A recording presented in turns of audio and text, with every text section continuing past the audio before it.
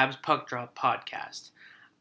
This is going to be part one of the Jesperi Kotkaniemi Chronicles. As our listeners from the last podcast know, we put a long time into really taking a deep dive on Kotkaniemi and kind of really introducing the entirety of what's going on. So for those who have somewhat been under a rock over the last week in terms of hockey news, the Carolina Hurricanes have offer sheeted Jesperi Kotkaniemi.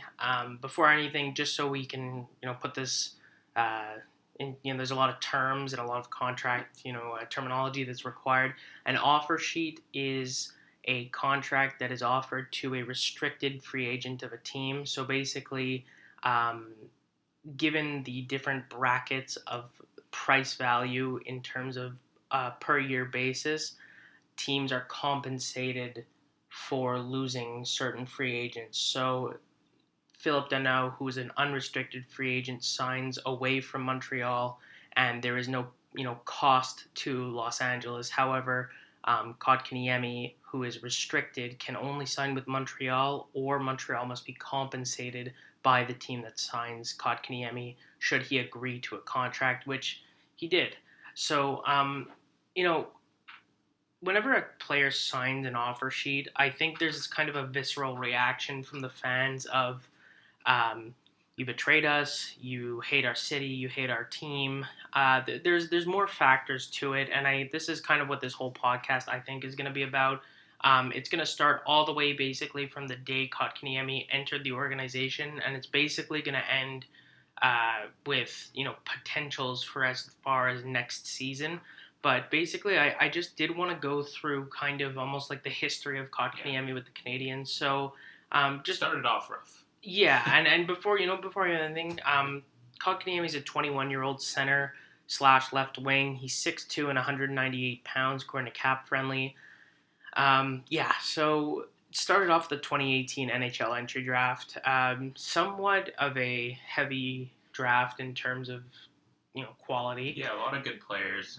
It was clearly one of those years where you go back into this basically 2015, 2014, all the way up to this point, like we could not find a center for our life. Like the Montreal Canadiens have had center issues, essentially since and including like the Saku Koivu era. Like we just do not have the depth on center that we couldn't draft them.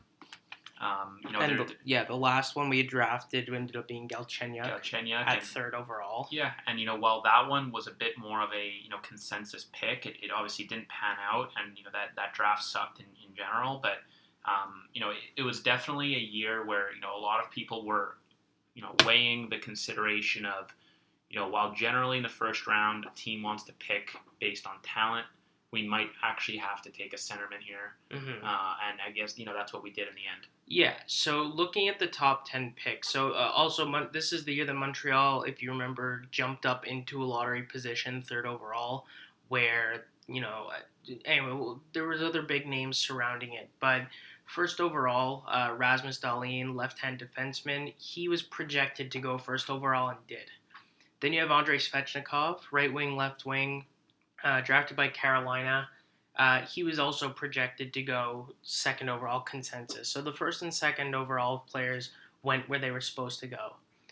Then the Canadiens get up there, and nobody really knew what they were going to do. It could be Kotkaniemi, it could be Tkachuk, it could be Hughes, Don't say that name.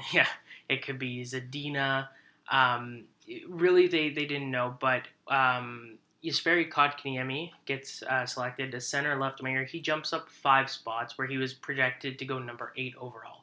So right away, Canadiens have a 5-spot reach just to get that centerman. Yeah, and this is did you take the average here? No, this is based off of the TSN consolidated ranking. So they did the averages. Yes, they did the average. Keep in mind though, this is an average at putting him at 8th with a very, very high variance.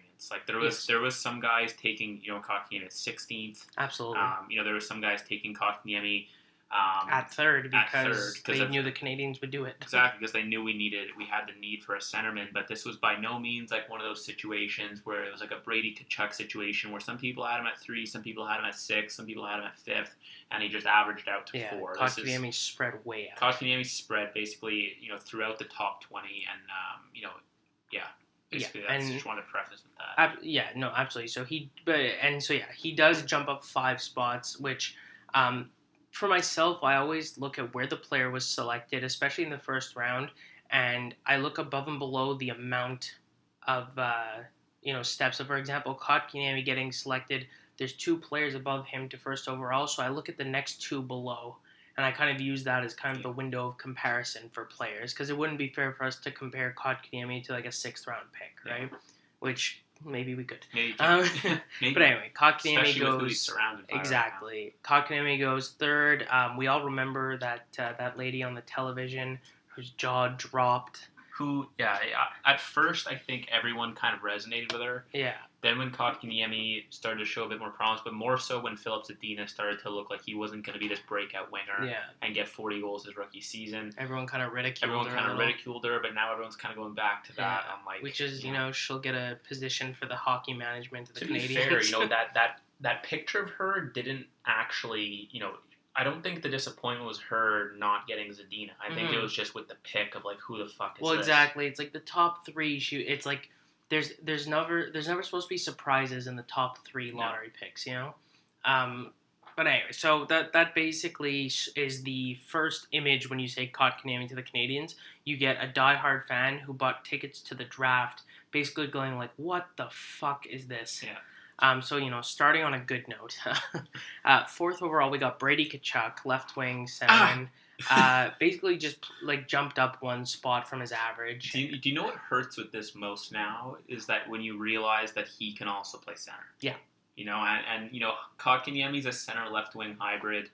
More so a centerman than anything, but he played left wing for a good part of his draft year. In his draft year.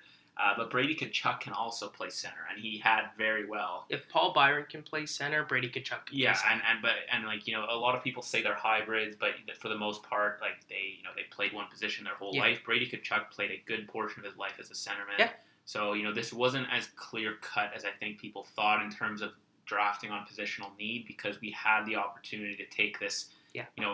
Probably in my top 5 favorite players in the NHL right now. Yeah, and going to be an absolute stud. It's very going difficult to be the captain of Ottawa too. Yeah, it's very difficult to dislike this guy because one, he's clearly a very. I don't want this to turn into Brady Tkachuk podcast, but I just want to like compare because it's significant because this could have easily been a fork in the road for us and taken a player that would have been our future captain. But Brady Tkachuk is one of those guys where he's just a vicious offensive threat. He's very, very rough, but he's also like a class act player, and he's clean, and it's very. And he's a legacy player, so it's just he knows the game very well. Yeah, and you can tell just on his face, like he's got that like loyalty to his team, and it's very, very rare to come across that, especially in the top 5, where you have a lot of players who.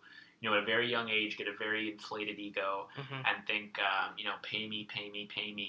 And it's very rare to find these kids, but hindsight's 2020. There's no chance we're getting Brady Tkachuk now, so let's move on. Yeah. 5th overall, Barrett Hayton. Another surprise, basically, from Arizona. Center left wing. 8 spots jumped up. He's projected at 13, so another surprise. So.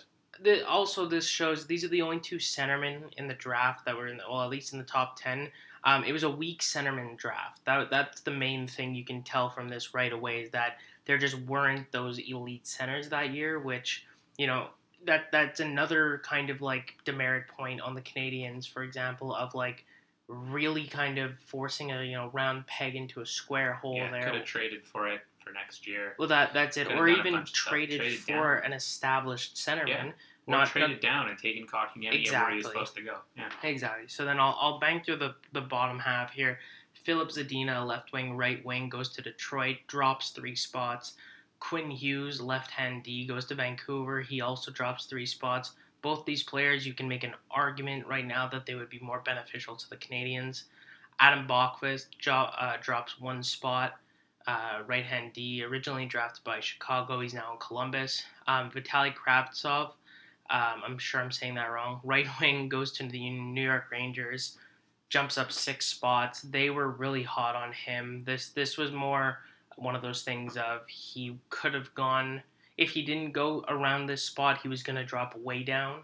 But that was more the Russian factor. And last, they have Evan Bouchard, right hand D, picked right where he's supposed to be. Would have been nice around now. Yeah, Edmonton Oilers select another good one. So basically, what you get from this is just from the get go, Kotkaniemi, there was a big. Not only was there a lot of pressure because we basically spent more than we needed to get him, but and I mean socially spent, but there's also this expectation now because he's now one pick before Brady Tkachuk and one after Svechnikov. So they're always going to get compared, these three, you know? So we'll just jump right in. 2018-19 season, it's his rookie season. He comes in, plays 79 games, 11 goals, 23 assists, 34 points. So on a per game basis, it's .14 goals, .29 assists, and .43 games, all with 12 minutes and 32 seconds of ice time. So a very, zero complaint rookie season. Yeah, it looked good. And he was the youngest player in the league by far. It was very, very fun. It was a good, I still remember when he scored his first goal there, and everyone went nuts. Just overall, you couldn't really see the pressure, to be honest with you. Like a lot of people, I think that the Habs organization did a really good job at tempering the expectations of this kid at this age. So young, in a role where we needed him to basically take up the mantle immediately. There was a good balance of like, all right, let's get out there, Jesperi, but also like, don't take it personally. Don't listen to the stupid fans, and just try to learn while you're out there. Don't try to be perfect. So this rookie season, by all accounts, this is when most people were looking at that woman at the draft and being like, you know what, it's not that bad. Well, that's the thing, because Zadina wasn't playing. Zadina wasn't playing. Hayton wasn't playing. Bachfest didn't play. Bouchard didn't play. And Kravtsov didn't play. The only thing is that everyone who did play did have a better season. Yeah, but that's the asterisk. The Svechnikov and Dahlin thing, I don't think they get compared as much because there's just no opportunity for us to get them. Like, I think... Oh, no, I agree with you. Yeah, I think just more or less, like, Kotkaniemi would be compared to Tkachuk and Hayton. So, like, obviously, you're right there. But, I think... luckily for Kotkaniemi and luckily for, Trevor Timmins and Marc Bergevin, he's not going to be compared as rigorously to Andrei Svechnikov. Right, and I don't think it's justified, I agree. But overall, just, had a decent rookie season, and people were excited to see what he would bring the next year. So, you want to take the next one? Yeah, for sure. So in, 2019, 2020, we saw, a big lull with Kotkaniemi, obviously ending in a season-ending spleen injury off of that huge hit. Zadorov dumped him. Yeah, from Zadorov right at the back of our net, back of Colorado's net, I guess. On the forecheck there, not a dirty hit. I think there was a big shock in the moment. It was a 19-year-old kid getting hit by a 6'5", 245-pound defenseman. It was just a big hit, and it was kind of like one of those push hits, if you guys remember it, but. Anyway, getting into the season stats, he ended up with 36 games played. He had a bit of an increase on a per game basis in goals. He had 6 goals, so that's up to .17. In his rookie season, he had .14. Only 2 assists, so big decrease there. That's a .06 assists per game, down from a .29. In terms of total points, he had 8 points, again, way down, basically halved from last year on a per-game basis, from .43 in his rookie season to .22. And the same ice time. The same ice time. That's the scary part. This was like, I think, if I was a Kotkaniemi, apologist or something like that, I would look at these stats and basically, keep people's eyes focused on the games played and be like, don't look on the per-game basis or any of the advanced stats or anything, but... Yeah, by all cite accounts, the sophomore jinx. Yeah, cite the sophomore jinx that, realistically for top 6 players, like, just doesn't exist across the board. I mean, there's a few examples, but this is one of those statistical things that, wherever you want to find a zebra, you'll find one. And, like, it's, you will always find with a player pool as large as in the NHL, because you have so many years played, you're going to find these all over the place, but it's not a real statistical trend. So this was actually...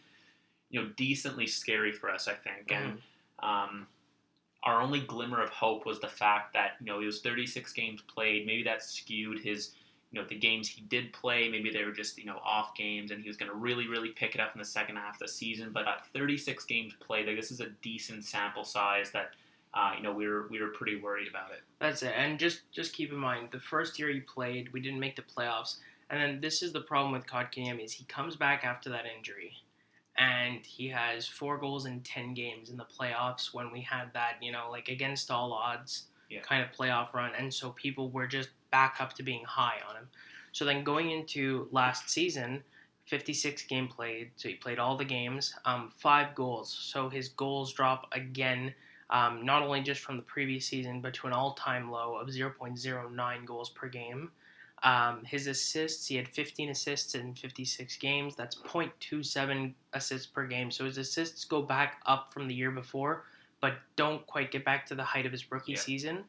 And then playing with much better players. Much better players. Much better. And then 20 points per game, 20 points in 56 games, 0.36 points per game, which similarly goes back up from the season before, but doesn't quite hit the peak of his rookie season.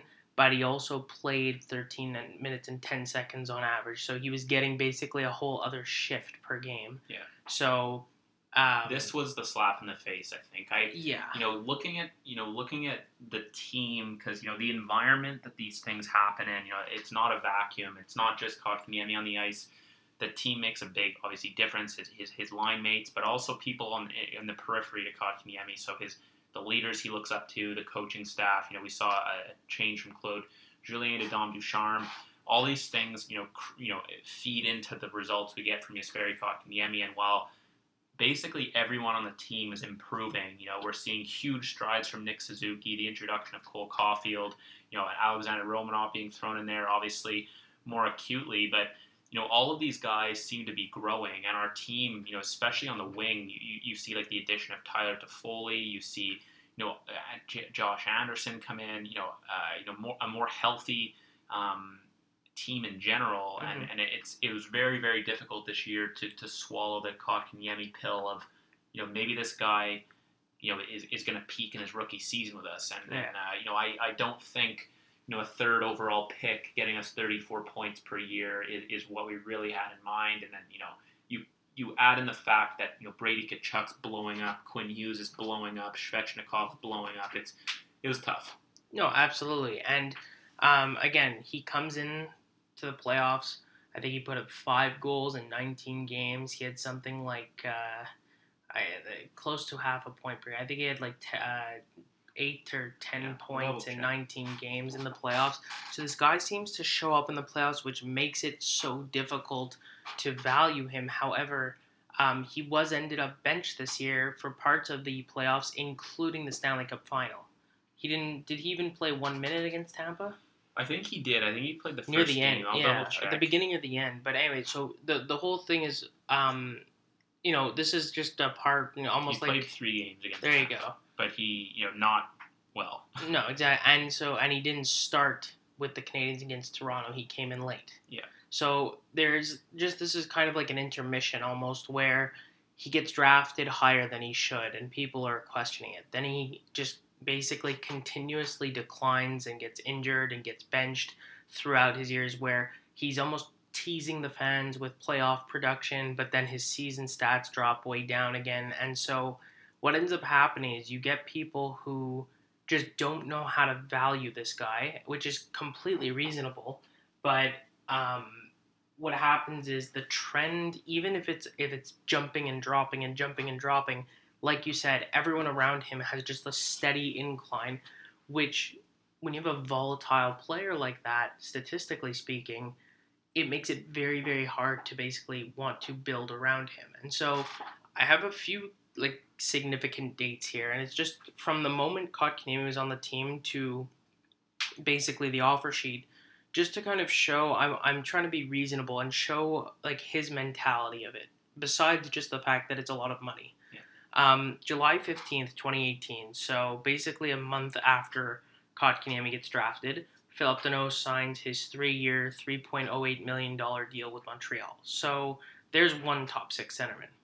September a couple months later, 10th, 2018, Nick Suzuki is traded from Vegas to Montreal. So now there's another centerman that Montreal is basically introducing into the depth chart. July 1st, 2019, Sebastian Aho is offer sheeted, and put a little asterisk in your mind, everyone. 5 years, $8.454 million to Montreal, which Carolina eventually matched. But there's another attempt at a top six centerman to basically be on the team. July 28th of this year, Phillip Danault leaves the team for Los Angeles, 5 years at $5.5 million. And a big part of why he left was the fact that Suzuki and KK were two young centermen that were pushing their way into the top six. Yeah. And then August 28th of this year, Kotkaniemi signs an offer sheet with the Carolina Hurricanes. 1 year, $6.1 million plus a $20 signing bonus, which is a reference to the number 20 that Aho wears with Carolina, because Carolina is essentially trolling the Montreal Canadiens. And if Montreal does not meet this offer sheet and match it, the compensation is a first and a third. So let's just look at that. Those are a lot of dates and everything, but basically Danault, Suzuki, Aho. These are all guys who Montreal either attempted to or successfully attempted to bring onto the team to play in the position that they were expecting Kotkaniemi to fill. If I'm Jesperi Kotkaniemi, I'm looking at, the team basically has consistently tried to find people who are better than me, which I don't blame Marc Bergevin for looking for centermen. But that's the first thing. You've got fans who, like we said, are up and down constantly, and nobody seems to know exactly what his value is. You have someone who basically put him up to, almost set him up to fail to a certain degree in the Canadiens organization because of drafting him higher than he should have been. And all the calculators had his contract at about 2.5 mil for a couple of years, so he sees $6.1 million to go to a team with a bunch of players from Finland, where he's from, that are a successful team, and basically partially doing it to spite the Montreal Canadiens, and he himself probably felt a bit spiteful given the result of the last season with the Stanley Cup playoffs and how he was treated. Yeah. So overall, you add all that together and you've got someone who signs an offer sheet. Yeah. That's the best way I can put it. Yeah, so that's a good recap of his position. I think, in terms of our position, many of those players that we listed, Aho and Danault specifically, I don't think realistically, he saw them as his replacements. I think, especially when you're signing a guy like Phillip Danault to a 3-year contract, that's more of like I'm 19 years old. Someone has to play the position until Absolutely. I'm 23, 24. And that's going to be Phillip Danault while I develop. Mm-hmm. So, I'll counter that point a little bit. With Sebastian Aho, too, obviously most players, especially at this age, they want to be, Sidney Crosby or whatever. I don't think anyone thought Kotkaniemi was an Aho level of centerman, and I don't think even Kotkaniemi thought that. And again, a bit of an age difference there, so quite a bit of an age difference. I don't think that was so much of a comparison. What mostly got him was his treatment basically in the Stanley Cup final. I think there wasn't a ton keeping him here, and I think especially with the Victor Mete situation, they were clearly very close. And I guess, the Stanley Cup final was kind of the last straw. And it begs the question what that, pointing the fingers up during the Stanley Cup, during the Toronto series there was all about. But, it could have been early contract talks or extensions. I have a feeling that Kotkaniemi and his agent were already talking extensions or contract negotiations before the season ended, and Marc Bergevin just didn't want to hear it till the cup run was over. Mm-hmm. And then, Kotkaniemi maybe took that personally because Danault had already been offered something. It's hard to, just from a monetary perspective, look at a $6.1 million contract and refuse it at that age. But at the same time, I don't think he realizes fully the significance of how this is going to affect his future in terms of contract negotiations, because all of a sudden he would turn into one of those players that is vastly overpaid. basically, 2.5 times his projected contract. And you look at those players in the league right now, obviously to another levels, like a guy like Jeff Skinner, and people see these guys as like the team cancer, basically. Well, that's it. And I just want to say I don't think it's fully this, but there is also a small amount of, if I'm a guy where obviously, like you said, it's a lot of money and it's a big deal for him, but I look at Carolina and I go, you're kind of just using me. I don't even know if you really that's want the way me. I would look at it. Because I would turn to them and say, especially when I saw that $20 signing bonus, I'd be like, oh, here it goes with the Aho thing again. yeah, and I would also just turn to them and say, like, if you really really like me, why didn't you draft me that year? Yeah, exactly. So basically, to me, it's like there's this thing people sometimes forget. You don't have to sign a contract. This is him actively choosing, and I do think the money's the biggest mover because that's a lot of financial security for him. And we'll get into basically the contract. It is and it's not. I mean, like, the same time, he could very well end up making less money than he would have with our contract.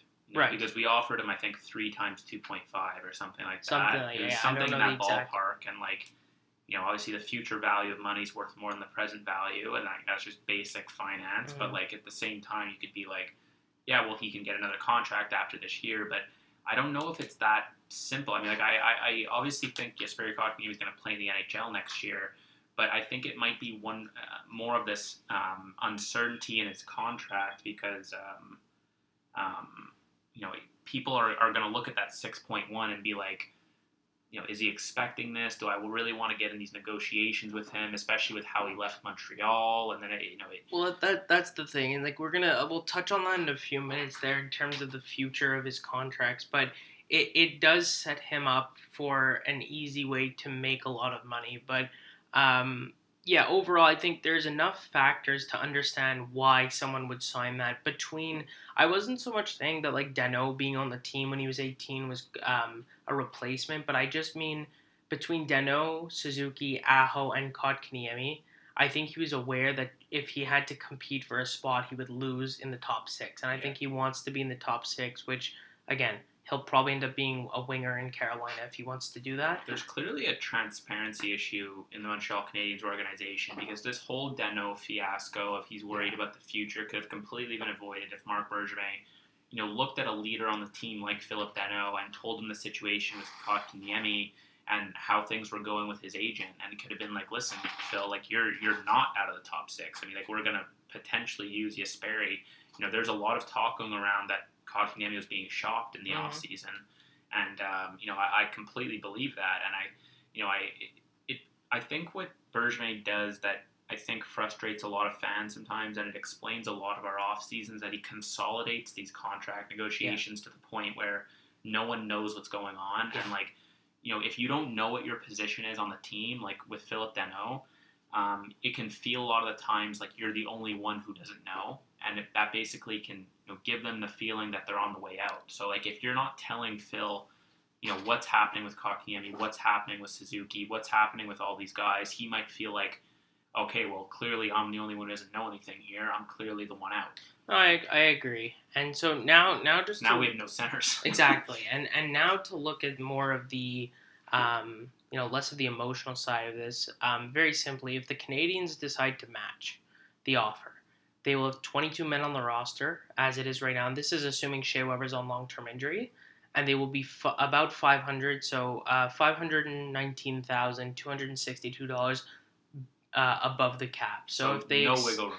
Basically, they need to make a move to keep them. So someone's getting traded out for basically way less than they're valued at. You'll see maybe I'm just making up on the spot, but you would see someone. Let's say you could get a third round pick for Brett Kulak. You now get him for a 6th because people know you're desperate. Yeah, and also this really, I think a lot of people, I'm not going to go into this tangent deeply, but I think a lot of people are kind of counting us out in terms of playoff perspective this year. Cedric Paquette's our second line center. Yeah, but I think it's a bit unfair just by the fact that our roster isn't set and we can still make a lot of moves. But that being said, being this cap strap does not leave a lot of options in terms of, 1, injuries, and 2, for trade deadline acquisitions. when we're basically at zero on the cap. Like, you always want to have a little bit of buffer room. Of course. I forget who said it, but like cap space is the most valuable. It was the GM of Seattle this year, Ron Francis. And that's completely true, because a lot of the times you see at these trade deadline,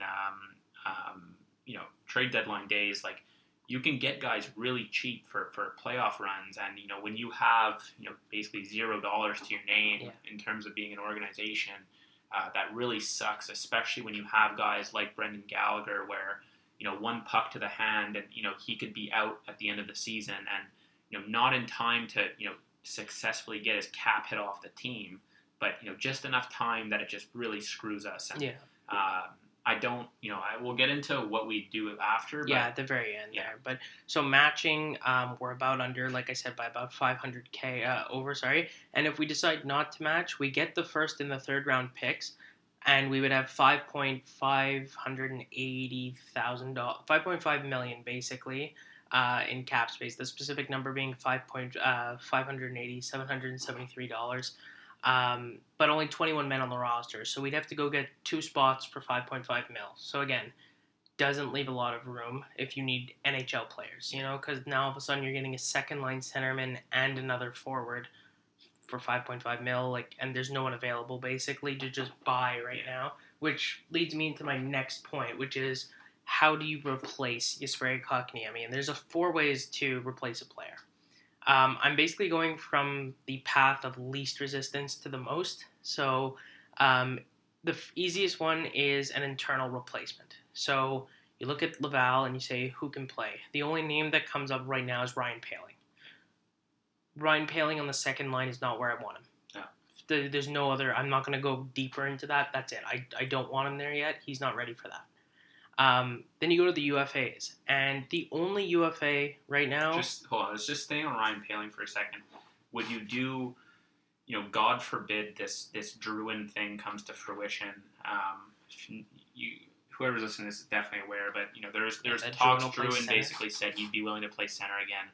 I don't think anyone who's, serious about this team and has been watching consistently over the last, probably 5 years would ever want that to happen. Just after that 1 year that he played, just not good, really, really not good in the top 6, which is where he'd be playing. He'd be basically our 2C. Yeah. But would you be against Ryan Poehling taking a 3C, Evans 4C, and then, or flip that, Evans 3C, Poehling 4C, and have Drouin play 2C? Again, would I want it? No. Would I accept it? Ignoring the Drouin thing. Is Poehling okay for you in 3 or 4? Yes, absolutely. Yeah. That's what I meant by I don't want Poehling at 2C. Yeah, I don't want Poehling, to be honest with you, in the AHL this year. Yes, I think he's done... For the most part. I think he's done his development there for the most part. I think ideally, Poehling, in an ideal world where we didn't have all this drama in the offseason, I think where I'd want Ryan Poehling this year is in and out of the NHL. He gets these stints, probably 40 games here. 30 to 40 games. Yeah. And, but yeah.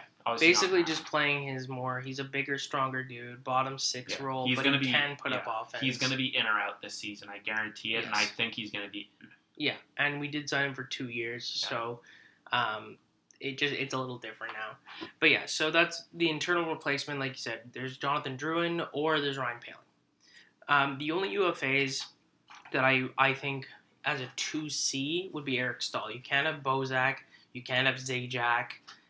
Eric Staal showed that when he play, we know his history that when he plays in the top 6, he puts up points. He likes it here in Montreal. He had a rough year offensively this year, but he was on the 4th line and he played in Buffalo. He played a great playoffs. So it's not far fetched, and you probably wouldn't have to pay him very much. And like we said, 5.5 mil. You can, even if he asks for $2 million, it's reasonable. And I don't think it's the craziest thing in the world to bring him back, but it's, again, not ideal, but, Yeah.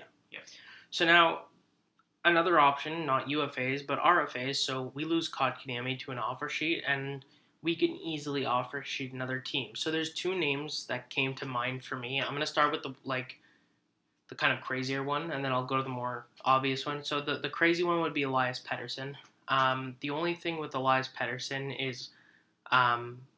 one, like any offer sheet, you would be overpaying, but 2, based off of the fact that Vancouver has cap space, it would be a massive overpayment if you want to make sure Yeah. they don't match. And I think they match anything you throw at them. Yeah, I don't think Elias Pettersson's a guy that they would ever part with. And we also brushed over the fact that this would basically wipe out our draft picks for the next 4 years. Yeah, so. it would be the top bracket. No, it would be the top bracket for sure. It'd be 4 first-round picks. Yeah. So this would basically wipe out our future 8 years down the line. Yeah, the only thing is that we basically do that ourselves, drafting in the first round. That's the thing is, all of these options are a bit easier to swallow based on our drafting history. Yeah. I don't know how some of these drafting decisions go unpunished in our organization because they are very frequently punished in other teams. Yeah. But yeah. So Elias Pettersson, option, but not really an option. Yeah, I don't think I don't think that contract that realistically he would get is one that I think would lead to success on this team. Right. Now here's one that's interesting. Nolan Patrick. Nolan Patrick is a former second overall pick. He's a huge, big, centerman, high ceiling. Very, very rough start to the NHL between injuries, and then I believe he had chronic migraines for a year. Took him out of the league. But when he did play, he played well. But traded this year from Philly to Vegas. Now, the reason I say it's interesting is Vegas is in a worse situation than we are money-wise. They are at a full roster at $0 with no LTIR. So they can't, unless they trade out a bunch of players, they cannot afford to match. Yeah, another thing that I think makes this even more plausible with Vegas is the fact that this team perpetually lives in the moment. So Patrick, while he could have enormous upside right now, I think most people are looking at him, a year or two down the road. And I don't even think Vegas looks that far ahead. No, they're very let's live in the moment and let's just please the fans. I agree, and I think it's like the opposite of Seattle. Exactly, and I think Nolan Patrick is someone who has that untapped. I mean, he was the first overall pick consensus for months and months and months until he sure had a good World Juniors. That was basically it. But that's a target that you can really go after. That's a guy where you can offer him even something similar to Kotkaniemi. If we offer him between 1 and 4 years or something, or 5 years at that money, or even a little bit less, there's no chance Vegas does it without trading out basically half their top 6. Yeah. So that one I just kind of got the blinking lights. It's just go, do it. So we'll see how that goes, and if predictions come true, it'll be cool that we have this documented. Yeah. It's entirely doable, and he's someone that's a good second center who could potentially turn into a 1-2 punch with Suzuki as 2 elite centermen. It's realistic. Let's get into the trades here because I think this is what's mostly been circulating around social media. Yeah, so I want to break it from most least to most likely again. So start with least likely. Least likely would be the first one. Yeah, for sure. So the least likely here would definitely be Jack Eichel. I mean, this is a guy who clearly has been having issues with the Buffalo Sabres. I don't want to get into that so much just because it's not interesting in this podcast, but the one issue that you have in terms of likelihood with this guy and feeding into that function is the price tag on him. This is a big payment to swallow here. Clearly a very proven player. He would immediately change the forecast of our team. He would take the 1C immediately from Suzuki, which would be a really good spot to have Nick Suzuki. Now, Nick Suzuki's a guy where, he can play that 1C for sure, and he did for the most part last season. Yeah. But I can see him kind of being like that Malkin-esque guy where, where it's he'd be a 1C everywhere else. Yeah, he'd be a 1C everywhere else, but if you give him that guy that kind of just slightly takes the spotlight off of him, he'll just do even that much better. And I think Jack Eichel would obviously do that. I mean, I'm just thinking of line pairings right now with this guy where it just absolutely could bring us to probably one of the best lines in the NHL. Yeah, if you give him Toffoli and Hoffman and basically just say distribute, you have 2 guys who are going to put up 30 to 35 goals, and he'll put up 30 on his own. Well, this is the thing. Is you have 90-something goals from these guys. You always look at Eichel, sort of other potential franchise guys. I don't think he's not there, but he's close. He's in that A tier, S tier there. And it's like, yeah, you see him as a distributor, but he gets 30, 35 goals every year. Well, that's I it. mean, And we've said it before. I don't know if we've said it on the podcast, but playmakers can score goals. Snipers can't get assists. Exactly. It's so just yeah, he would get 100 points, but he'd have like 40 goals. Exactly. So like, So Jack Eichel's an obvious one. With this agent change that he's had, with this whole fiasco he's had with Buffalo, this is a guy that's very close to Marc Bergevin, have made deals in the past, and it made it that much more likely. To add to that drama, there was an event that was happening in Montreal, yeah. and he boarded a plane to Montreal that hit the news with his hockey sticks, but it ended up being something a little bit different anyway. But I still don't think it's off the table. I think Marc Bergevin, especially with a contract that's this big, would really, really take his time and really, really try to finesse a price out of Buffalo. Absolutely, yeah. And this thing, Buffalo's at a point of weakness where, when we say the price is high for Jack Eichel, obviously his cap hit is high, but also the cost to get him is high, but it's not as extremely high as it used to be. You're never especially with how not tied to our draft picks we are. Well, that's it, and also just the fact that when you're trading a guy like Jack Eichel away, you're never expecting a guy like Jack Eichel coming back. So that you're expecting to basically rebuild your team using his value. So they'll get 2 top 6 guys and a couple or 2 middle 6 guys, a couple of picks and prospects. Yeah. But yeah, it's entirely, again, all of these guys are entirely possible. It's just the likelihood ranges. Yeah, it ranges. So the next one that I think I'm gonna likely wise probably Thomas Hertl. Yeah. So less likely than the other one. Yeah, I think we'll disagree here a little bit. I'll start with Christian Dvorak, and you can maybe take Thomas Hertl. But Dvorak's a guy who definitely fits the mold the Canadians have right now, just because there's this, peg left by Philip Danault, that Christian Dvorak has a lot of his game is similar to him. He's very defensively responsible, pretty good in the face-off circle. Is a lot younger than I think most people think. He's 25 years old, a little bit younger than Philip Danault. I don't know why, but I just thought this guy was like bordering 30, but he's not. But maybe that's what Arizona does to you. But really good point totals on a really bad team, and there's no way this guy is tied down to the Arizona Coyotes. I mean, like, no one is. This team's just in a spiraling free fall. I think they'll definitely be moved within the next few years, even despite Gary Bettman saying they're staying. I think they're moving, but either way, no one's tied to that team, and I think Dvorak,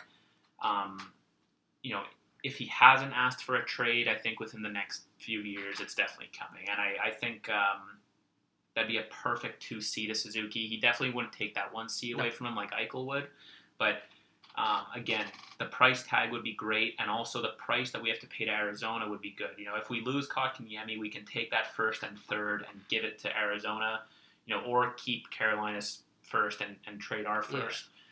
They might ask for like one maybe other something piece, more, but not more than that. That's why I think it's the most reasonable of the 3, because it would be the asset management and it would be the least expensive. Oh no, I think Dvorak's the most reasonable of 3.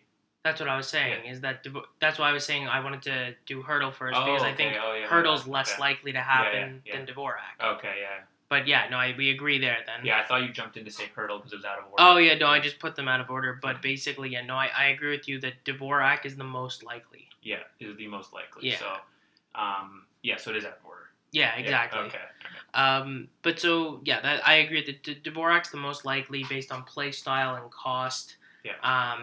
And also just we've seen more news about the Habs inquiring about him, and so like we said, Thomas Hertl's the last basically center that's been in the news lately. I've seen some articles that are saying that the cost to get Thomas Hertl will be similar to that of when Florida traded Vincent Trocheck. So Hertl's another bigger centerman.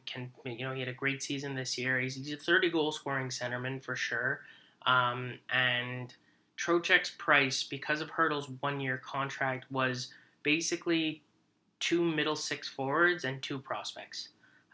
Just to put in perspective too, it was really like a second line, third line player and like a third line, fourth line player. I believe they were, I can't remember their names, but they're so similar. It's like the wall marks and the line marks. It just wasn't much. Like, no, it's it wasn't. Not what you'd think. And what you'd get for Trocheck. And so sending like Hertl, for example, like a a Druin and a Byron Yeah, so with like a two prospects. So like a 2 and a 3/4, exactly what you said. I think that would So, be. I would honestly think that's more than with enough. like maybe like one of our left-hand defensive prospects and Paling or something. And Paling or even less. So maybe like a Cam Hillis. Yeah. And so like it's doable, but it's more one we don't typically deal with San Jose, so like I don't really know. I don't know why. Like they're right now they're really like a fertile ground of taking their stuff between the whole Evander Kane thing and between like their aging team. Like this is a time to really like start picking at them a little bit. But that's it, and it's just I don't know. We play them so infrequently. Usually, you see the opposite. I just feel like there's this weird NHL thing about like dealing with teams that you deal with more because you have, let's say, like more scouts in Buffalo than you do in San Jose. Yeah. And I just think that needs to just change. Yeah, I know. Because like we live with like we don't need to send messenger dubs anymore, and like the British aren't coming. Yeah, you can watch like 4K footage, 8K footage. Yeah. Like you're not watching. It's like you can also send a scout to San Jose for the year. Yeah. It's just I don't know. I notice a lot of time, we don't deal with the West Coast as much as the East Coast, and it's I'm sure it's easy because you know the players better, but it's just very odd. Yeah. So that basically wraps up the replacements. I think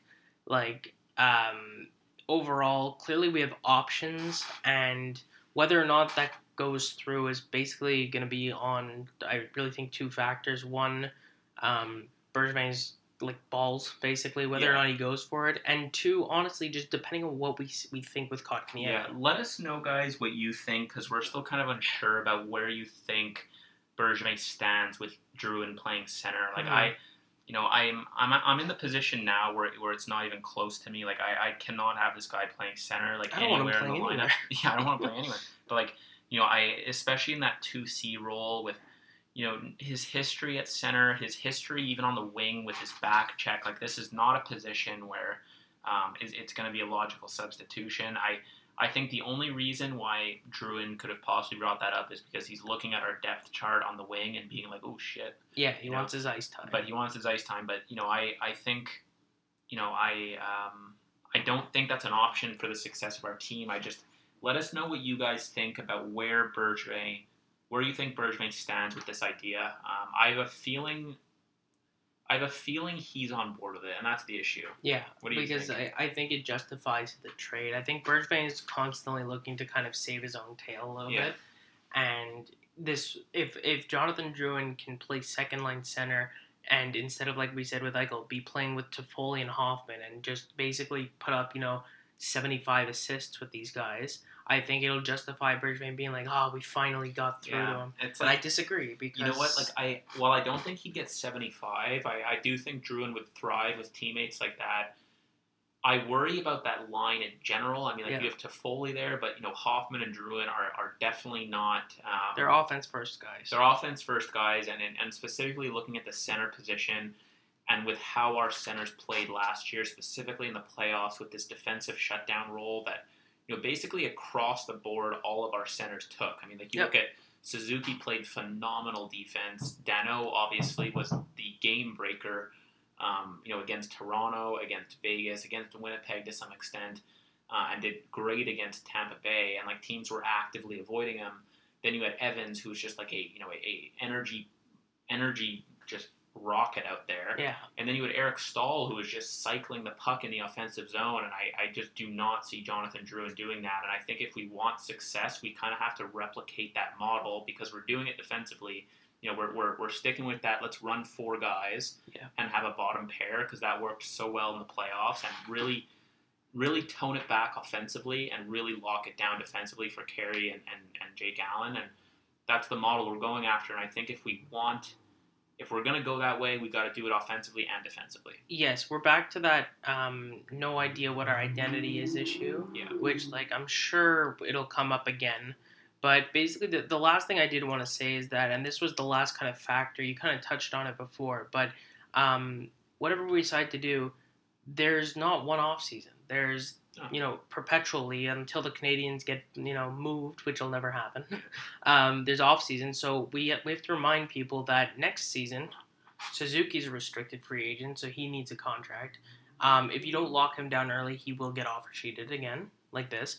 Romanov is a specific type of RFA. It's, I believe, 10.2 classification, so that means he can't be offer sheeted, but he still needs a contract. Yeah, and he has this Russia issue where like this guy will just go back to the KHL. Exactly. And it gives these and moreover than that, it's the lack of commitment to North America. So you can have this like Kaprizov situation where it's just like, you better pay me a lot of money because there is literally nothing keeping me here. And it's the same thing with Romanov. Except freedom. Except freedom, but they don't care. But Romanov will basically be like, listen, the only thing I have here is like my 14-year-old girlfriend, okay, and like my dad who comes every 8 months. Yeah. There's nothing that keeping me here in North America. It's like, you have to give him that basically that bonus of like, please stay here. Then you look at Nick Suzuki, and it's like, if he has any kind of intelligent or competent agent, he's going to be like, you just paid Jesperi Kotkaniemi $6.1 million. You're going to be paying Nick Suzuki. Well, that's the thing, and that's the last thing I wanted to touch on is Kotkaniemi. So the fact that he signs a 1-year deal at his age, he stays in RFA. So whoever owns his rights now, again, basically we'd be back to the same spot the next season. However, his qualifying offer, because it's over $1 million in cap hit, begins at 6.1 mil. So let's say the Canadians want to basically just, don't want to offer him a completely new contract. They want to qualify him, just be like, another 1-year deal to prove it. His prove it deal is now not 800K or whatever it was. It's 6.1 million, which means if he goes to I believe, I could be wrong on this slightly, but if he goes to an arbitrator, there's a chance that it reduces a little bit. But basically now he's kind of pulled the floor up on it. So all of a sudden this guy is now, unless you can like agree basically, if he stays in Montreal and you go, all right, look, kid, like you fucked around a lot last season, and let's say he puts up another 30 something points, be like, you're not touching 6 mil. I'll give you 6 years at $3 million. Something like that. That's your only chance to lower the value. Other than that, he's staying at 6. So you're Marc Bergevin right now. You have a minute to make up your mind. What are you doing? That's it. So obviously he's got more info. So do you match? So that's what I'm alluding, like basically now, is that Marc Bergevin has had a week. We're gonna find out basically tomorrow. He's done more research than we have. Saturday. Yeah, Saturday at noon, Marc Bergevin has to give his answer. Looking at this, I think it comes down to two things. The non-emotional side says let him go. Marc Bergevin's pride is on the line here. Like, he made the commitment to Kotkaniemi. He's put his neck out a lot for this kid, and I think, saving himself the embarrassment of the Aho deal was basically Aho manipulated Mark to get basically the contract that he wanted in Carolina, and now Carolina's laughing. Like, this is a big hit to someone's ego. So I hope that he does the mature thing and says, let Kotkaniemi go, which is where my stance is. But it's going to take a very big toll on basically his ego and his image, which we know is important to him. So I'm worried in that sense. So what do you My answer is let him go. So yeah, you let him go, and then what do you do to replace him? Let him go, and I like using all the tools at my disposal. My first target would be Nolan Patrick. I'd go for like the offer sheet, try and really just basically what goes around comes around kind of thing. Just basically pass off the burden of an offer sheet to the next team. And if not, then look for a trade, because I don't trust the internal system of the Canadians right now in terms of centermen. Well, yeah, I mean, like, look, Poehling had a big role in the AHL. He's first-line center, put up a lot of minutes. There's a big difference between playing a season first-line center AHL going to year 2C the Montreal Canadiens. Like, it's important to note that when Evans would come down from the NHL, Poehling would get bumped. So they valued Evans' talent over Poehling's in the AHL. Yeah.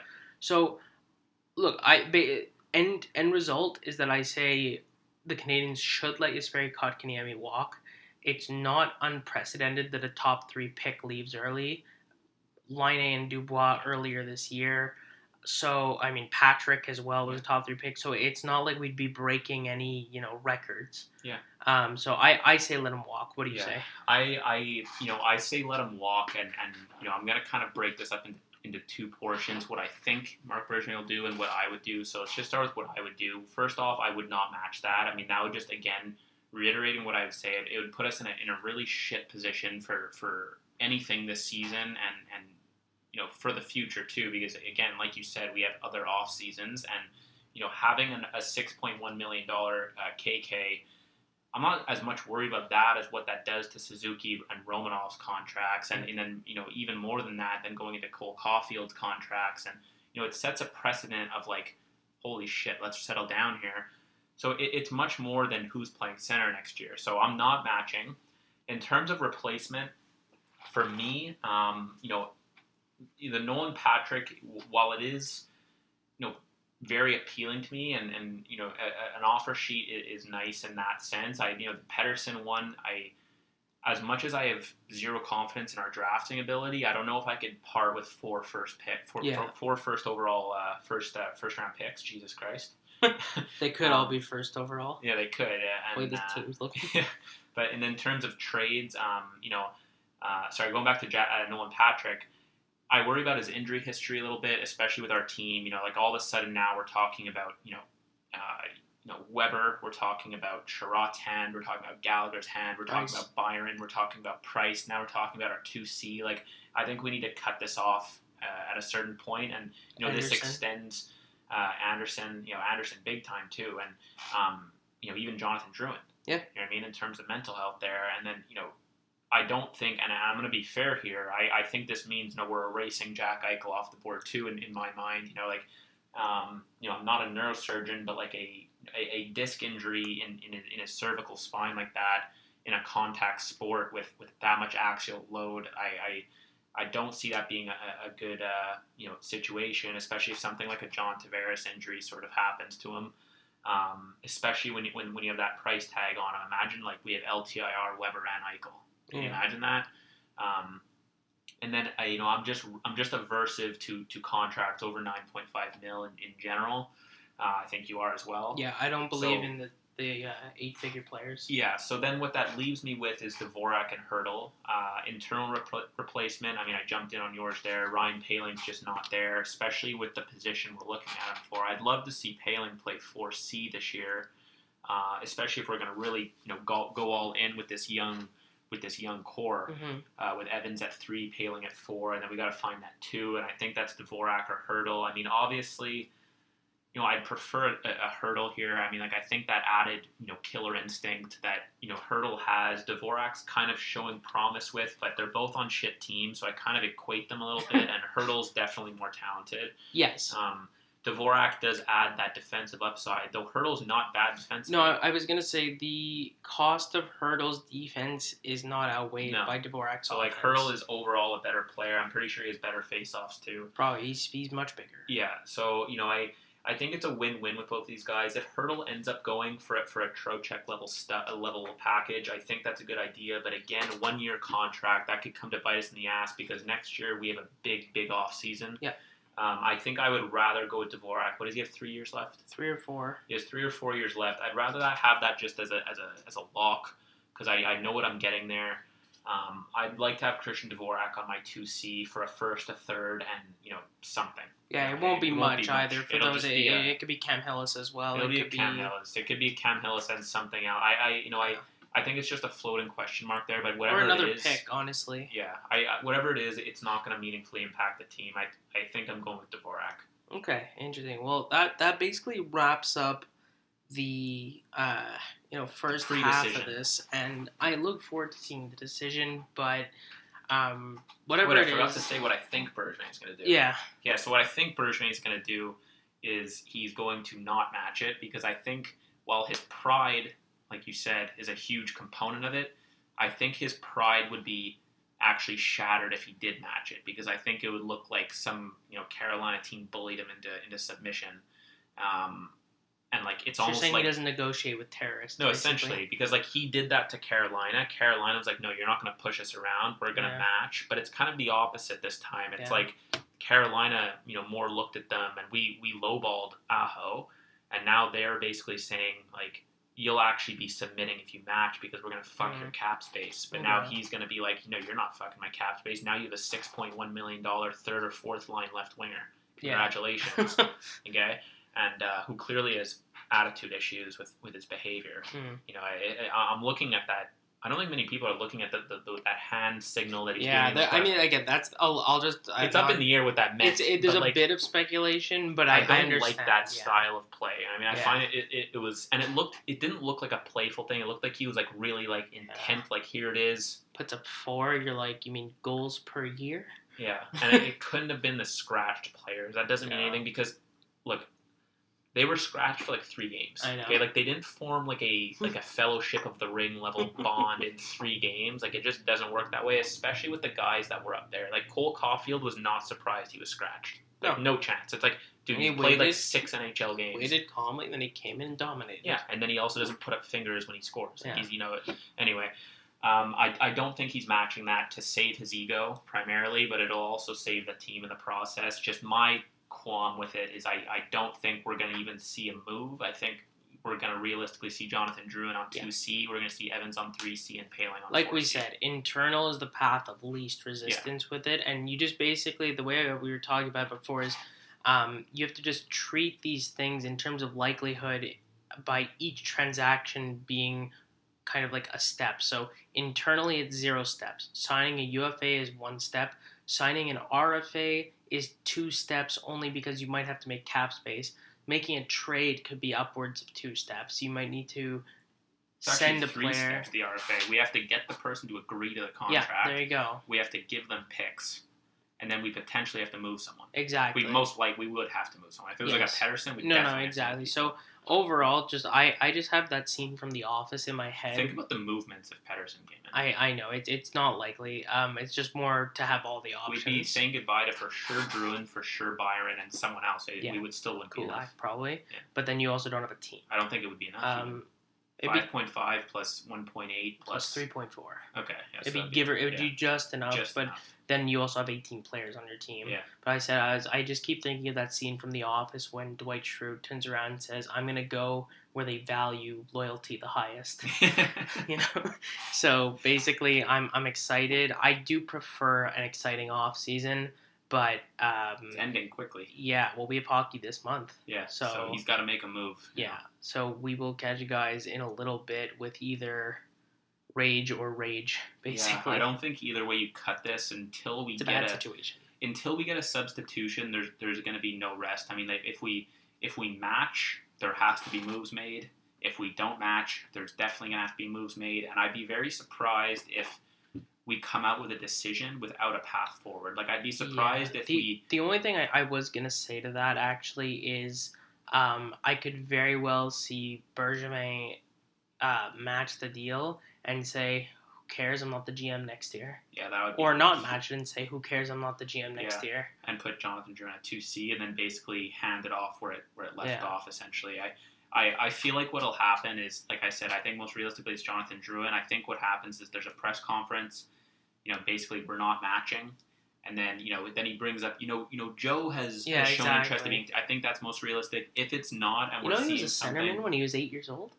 He dominated. Yeah, he played a Pee-wee AAA center. It's like, okay. He won all his face-offs. He was 6'1", and the kids were 5'3".